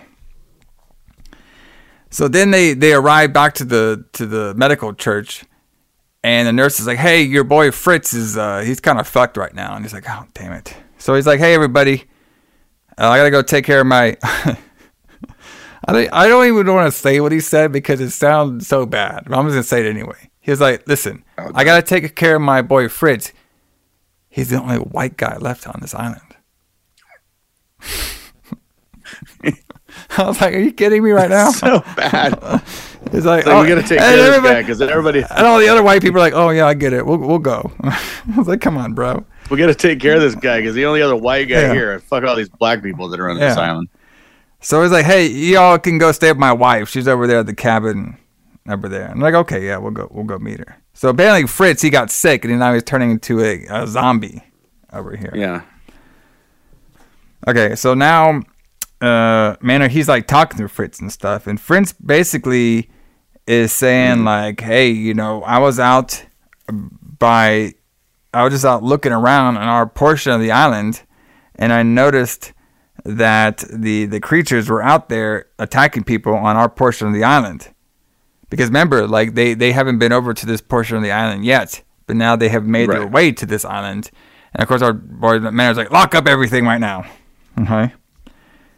And you can slowly see that Fritz is pretty much not going to make it, but the doctor's going to try to, So the crew, they arrive at Maynard's wife's house. And they start cracking some jokes. "Oh, look at our boy, the doctor over here. He must be living well. Look at the size of this house. All right? He must be doing good over here." So they try to knock on the door. Nobody's answering. All right, so they get in there. They see a bunch of mess and everything, all this crazy, scuffle. They fucking turn the corner. And I swear Resident Evil fucking stole this. Because when they turn the fucking corner and shit, you see like 4 or 5 zombies eating the fuck out of the wife. I was like, bro, this is crazy. Like, they're like they did a really good job at this prosthetics. They're just fucking grabbing some liver and shit, and they're just fucking biting it and stuff, like very slowly. Yeah. I like how they do it. Like I think a lot of zombie films do everything too quick. You know what I mean? Yeah. Like, you got these fucking zoom cut scenes and shit. I'm about to have a fucking seizure with these fucking zombies, and they're just biting shit like super quick. Now, this motherfucker, he took his time. He's like, okay, I'm going to start out with the feet, and I'm going to work my way all the way up to the torso, to the head, and you're going to see these zombies slowly eating this person while everybody's staring at him. Yeah. And I was like, this is what we need, brother. This is great. Yes. This is great right here. This is what we need in movies now. They cut away from this shit because they're just too scared to show this, or they're just too weak. There's people. Well, they also want like the jump scenes. Like, oh, we want to be scared and then turn away. No, like, because it's cheap. Keep the camera on there. Just keep it on. Yeah, it's all cheap shit, and it's like, it's like Hitchcock had that famous thing where he's talking about how, like, if you put a bomb under a table and you blow the bomb up, you scare people for 1 second. Yeah. But if you show the bomb under the table ticking away, you can have 2 people sitting at a table talking with this bomb under the table, and the suspense just builds and builds and builds and builds, and you can just scare people forever that way. Yeah.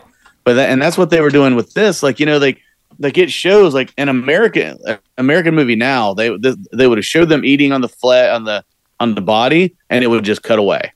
Yeah. Or it would have showed, or it would have showed more of the actors' reactions. Like, this one showed that it showed the reactions, but it mostly focused on the zombies actually picking up and eating the very slowly, like very slowly, everything just chewing into the stuff. Yeah. So I thought this movie was great. It's so good. And then, like, they freak out, so they try to leave, but then more zombies come out of the corner, and now they're all getting cornered and shit. And they eventually kind of like push their way through. They get into the car and they head on out of there. So I thought this scene was fantastic. I love this scene. Yes. So they escape and they drive away. And they're like, well, you know, we got to go back to that fucking hospital. You know what I mean? And see if we can get the fuck out of here. So basically their plan is they're going to try to go to the hospital to gather, you know, Dr. Doll them. And they want to go back on the boat and just sail away. You know what I mean? Right. Just sail away with smart. me. Oh, sticks. Very good. Very good. Very good reference there. I like that. But yeah, that would have been smart, right? If they just got on the boat and just got the fuck out of there. But that doesn't happen. No. So during all this stuff too, Fritz, he turned into a zombie and our boy shot his ass. I think he likes doing it. He shot like so many fucking bodies. All right.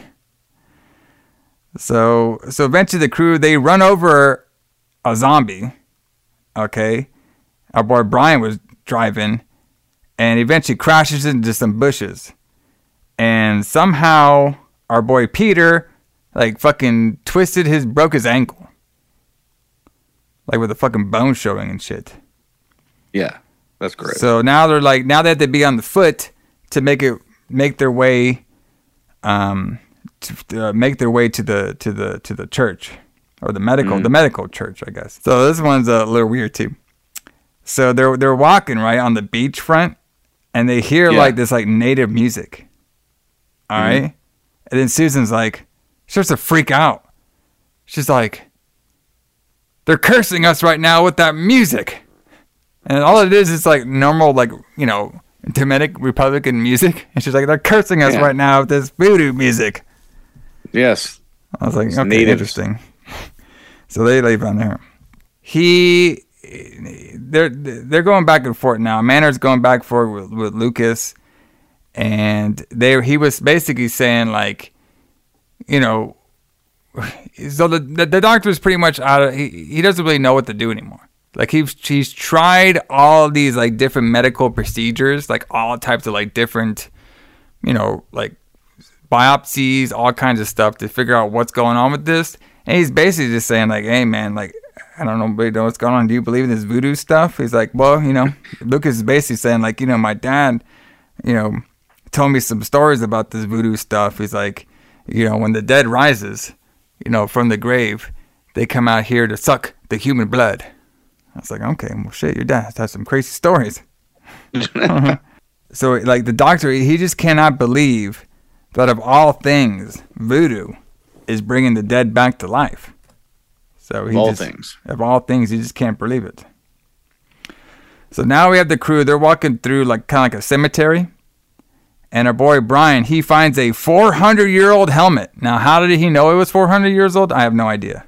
But then again, he's just really good at that. Yeah. He gave us a history of voodoo earlier. Yeah, he gave us. He knows a lot about history. I think he literally gave us, like when I read it, like I think literally what I just read a couple minutes ago was the exact thing he said, and I was right from the dictionary. So there you go. Yeah. So I like how he says like, oh, these cemeteries must be the Spanish conquistadores. Yes. Oh, okay. It must be. They're randomly on this island. Gotcha.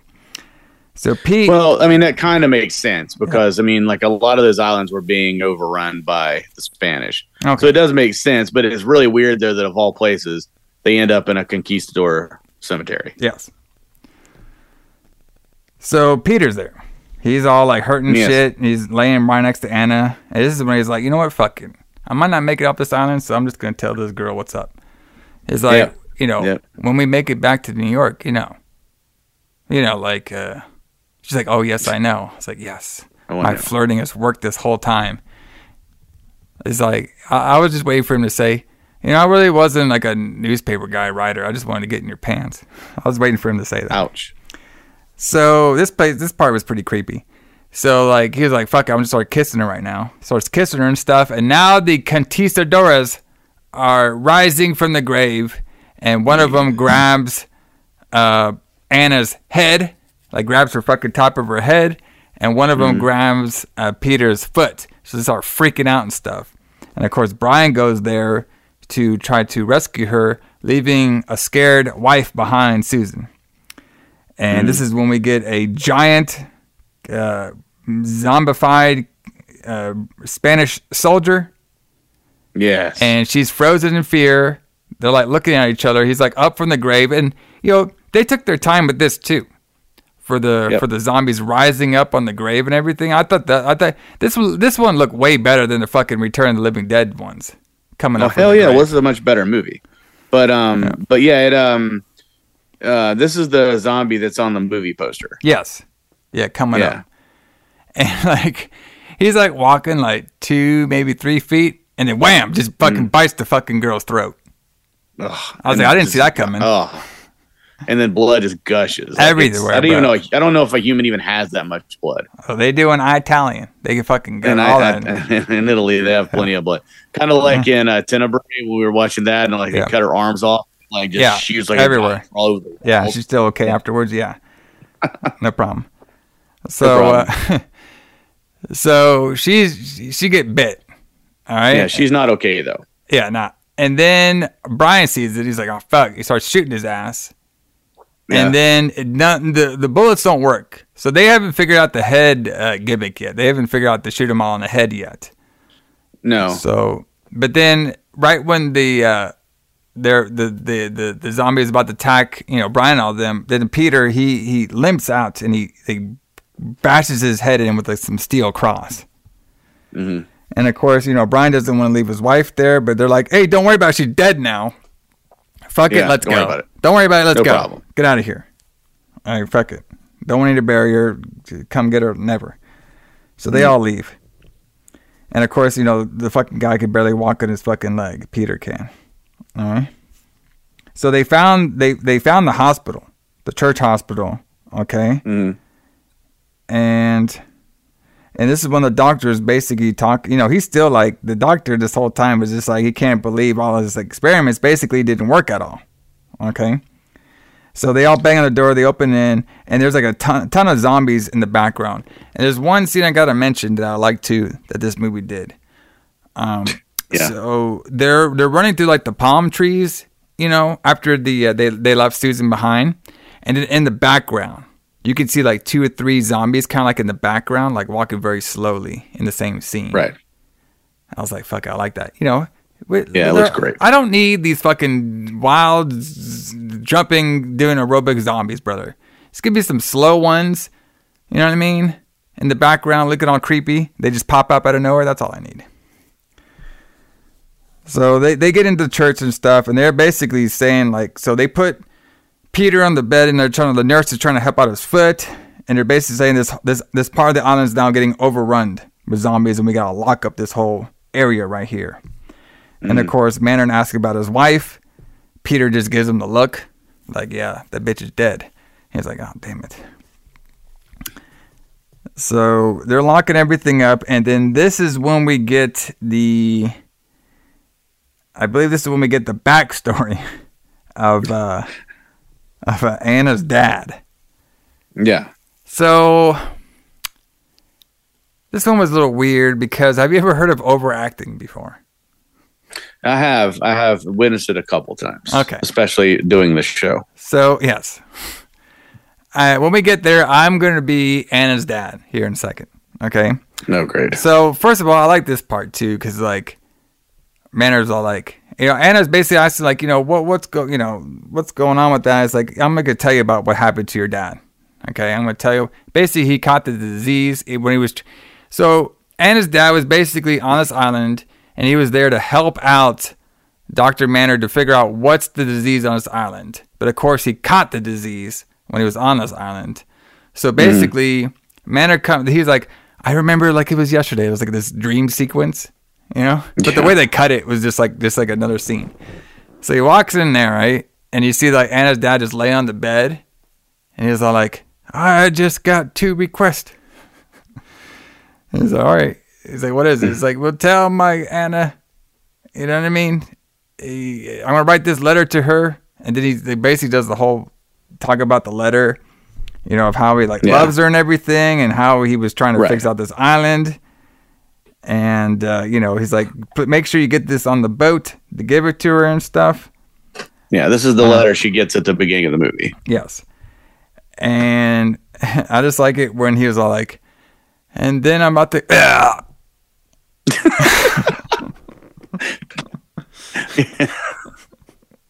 Yeah, it's almost like a comedy, like a comedic death scene. It's like, and he just dies. Then, like, they wrap him up. Then they wrap him up, and then you see him shoot him. Then that's what the whole beginning scene was. Is like, okay, and that's how the movie started. Yeah, right. So get the boat ready. I was like, come on now, did we really have to add that part in there? It was just like, that was just funny.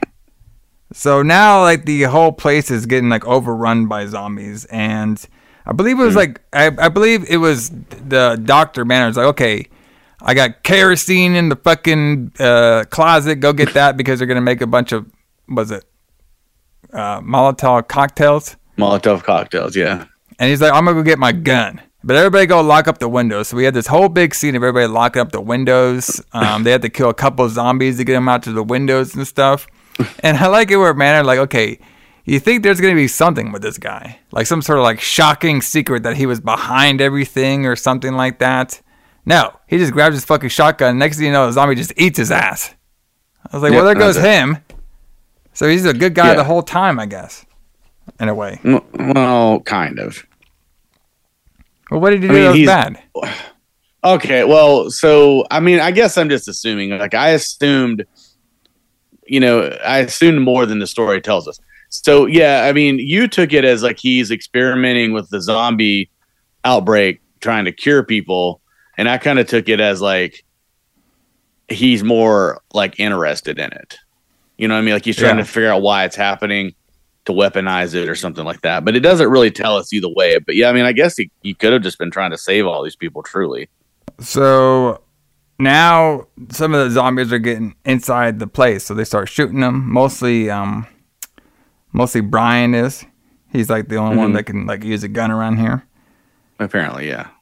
So we have the scene where the doctor gets killed. Then we get the scene of Lucas. He gets bit by a zombie. All right. And then he starts to turn. And then he basically bites the nurse. It's like a triple effect. And then most of the zombies start breaking into the little church. And they're like shooting them. But then Anna, she tries to go gets the cocktails. But she gets cornered by a Lucas zombie. They basically just shoot his ass down. She goes, gets the cocktails, throws them at it. And I was like, this might be kind of dangerous. Right? So, like, you don't say. They're barricaded a little bit, and they're throwing, like, they had to throw, like, at least 5 of those cocktails around there while shooting all these zombies. Really cool scene. You know what I mean? Got the fire everywhere, got guns going on, got zombies falling down, coming from all kind of corners. You know, really, really good action here. And they're at a stopping point. They're like, okay, let's get out of here. So let's just go through the back door. All right. And then there just happens to be zombies in the back door. All right. Of course. So they start fighting them, like hitting them in the head, like something you see on Walking Dead. You know what I mean? Just fucking I was about to say, it's through very Resident Evil. Yeah, it's very Resident Evil. You could tell, everybody got a lot from this. Oh, yeah, definitely. They had to. Especially with that scene with them eating the fucking Manor's wife. That was like straight from Resident Evil. So they're fighting everything, and then Brian stops because he sees his wife, Susan. She is now a zombie. He's like, oh, fuck. And then basically she bites his arm, I believe. And then this guy was like, fucking shoot her. Shoot her. Yeah, that's what I said. Don't hesitate. Shoot that bitch. He's like, fucking shoot that bitch. And then fucking Peter just shoots her. All right. He's like, I got rid of her. I was like, okay, thanks, man. No remorse, this guy. Nope. And she is biting him. That's true. And so then they get out of there and they go to the boat. Okay. And then while they're on the fucking the boat and everything,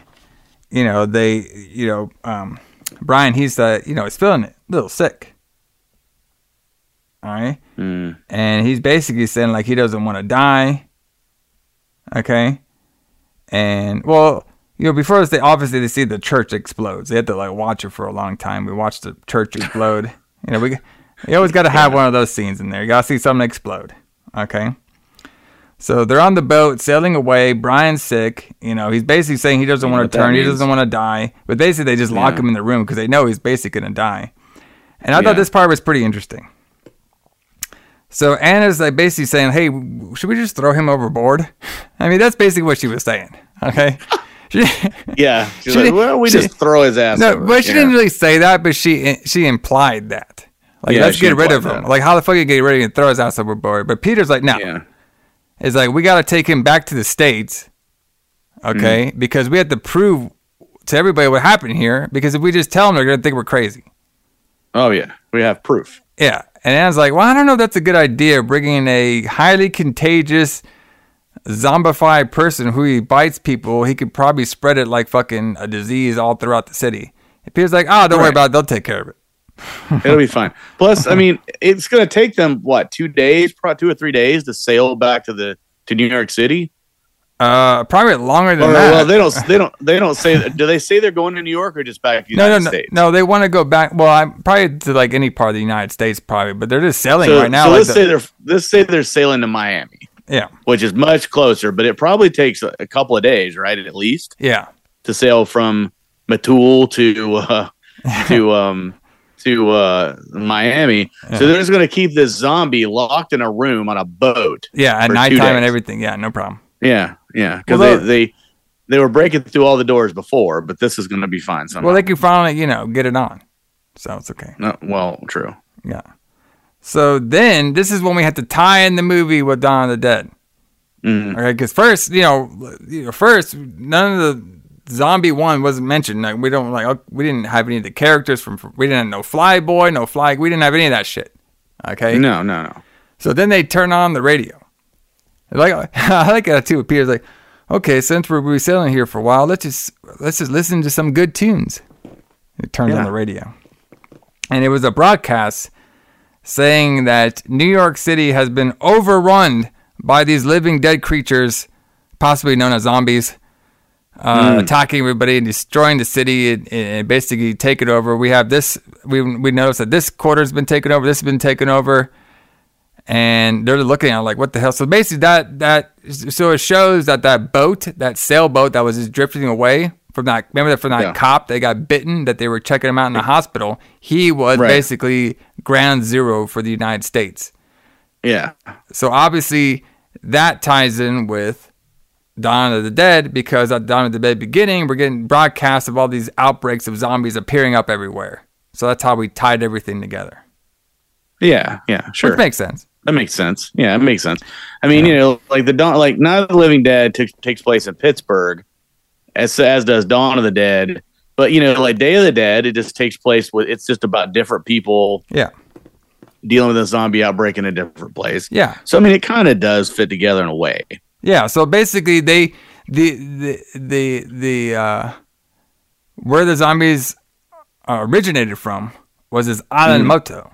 All right, but since that one zombie snuck on the boat, was on that boat, or maybe what happened was the captain of the boat that was going to go deliver the letter or all the belongings to Anna.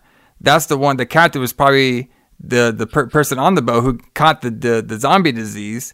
And then, of course, when the cop was on there, he got bit, and then they brought him into the city. It just spread like wildfire. Yeah, so plus the one that's at the bottom of the harbor. Yes. Yeah, that one too. Escaped. Yeah, the one at the bottom of the harbor too. Exactly, too. Yeah. Like, he wasn't dead. He just got to the bottom of the ocean. He could have came out, and he could have spread the disease too.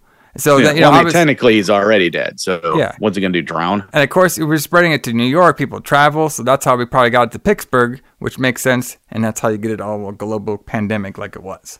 So it all makes sense to me. All makes sense to me. So they look at it, and the best part was the guy on the radio. Because then we see a scene of like all these zombies walking down like the bridge. It was the Brooklyn Bridge? Yeah, that was so good. Fucking I believe cool that's as shit. Brooklyn Bridge. And the guy was like, "Yeah, they're everywhere. The zombies are everywhere. Oh crap! They're in the studios now. Ah!" So good. And then we cut it. So very fun movie. I love this one. This definitely was a fun movie. I like it where we can have like 2 sequels to a franchise movie. You know what I mean? Mm-hmm. Because obviously we're gonna do Day of the Dead one of these days too. Probably for like next year's Zombies, and that's a great movie too. Like, that's a fantastic one. But this one is also a pretty good one too. So it's cool that we can kind of like, from one movie we can have like 2 great sequels. So yeah, one thing about this movie that just gets me is that it just makes me feel sick, and not because of the gore, But like, I just feel like when I watch this movie, I just feel like I'm coming down with something. You know what I mean? Like, it's hard to describe. Like, it just makes me feel like, you know, like I'm coming down with a virus or something. Yeah. Because it's just so grimy and so dirty, and I just want to like feel like I need to take a shower when I'm done watching it. Yeah, it's pretty crazy. So, but everybody, that has been ZOMBI or ZOMBI 2. ZOMBI 2. ZOMBI 2, everybody. But join us here next week as the Retro Blood continues the zombie month as we talk all about ZOMBI 3. Allison, have you ever seen this one before? ZOMBI 3. I believe I have, yeah. I know it has to do with something called Death 1. And you'll find out what that is next week. I believe this was shot in the Philippines. It's kind of a Fulci movie. So Fulci started working on it, but then went home. And then the great Bruno Mattei finished it. There you go. So there'll be a lot to talk about next week on the Who Booked This Shit segment. That should be a fun one, everybody. But yeah, I think we'll leave everybody with some wildfire. That's what I was thinking. All right, everybody, because we had a bunch of wildfire in this fucking movie. You know, burnings everywhere, church burnings, fucking zombies burnings, cocktails. Cocktails everywhere, fucking, you know, fucking Brian getting bit by his wife and everything, zombies taking over the place. Definitely some wildfire shit going on over here. Hell yeah. So, but everybody, check us out on the Lights Out that we did, dropped Friday. Yep. We want to see what we talked about, all about Dawn of the Dead. It was one of the first times that we actually talked in person, me and Allison, which was cool. Yeah. I was definitely tipsy on that fucking podcast. It was great. We're talking all about Dawn of the Dead, Zombie 1. And of course, you know, the beginning, the Retro Blood last week over here when we did Return of the Living Dead Part 2. Movie kind of sucked, but you know, you gotta have those movies here once in a while. But everybody join us. Bringing it back, though. Yeah, we're bringing it back. So, you know, this is a fantastic one. I highly enjoyed it. Hope you all did too. Check us out on the Facebook, the new Instagram that we got going on. Like us on there. If you like this show, you know, give us a like on Spotify, Apple Music, rate the show and everything. It means a lot to us. But everybody, we will see you here. Jay Allison, James Kline, next time. See you guys.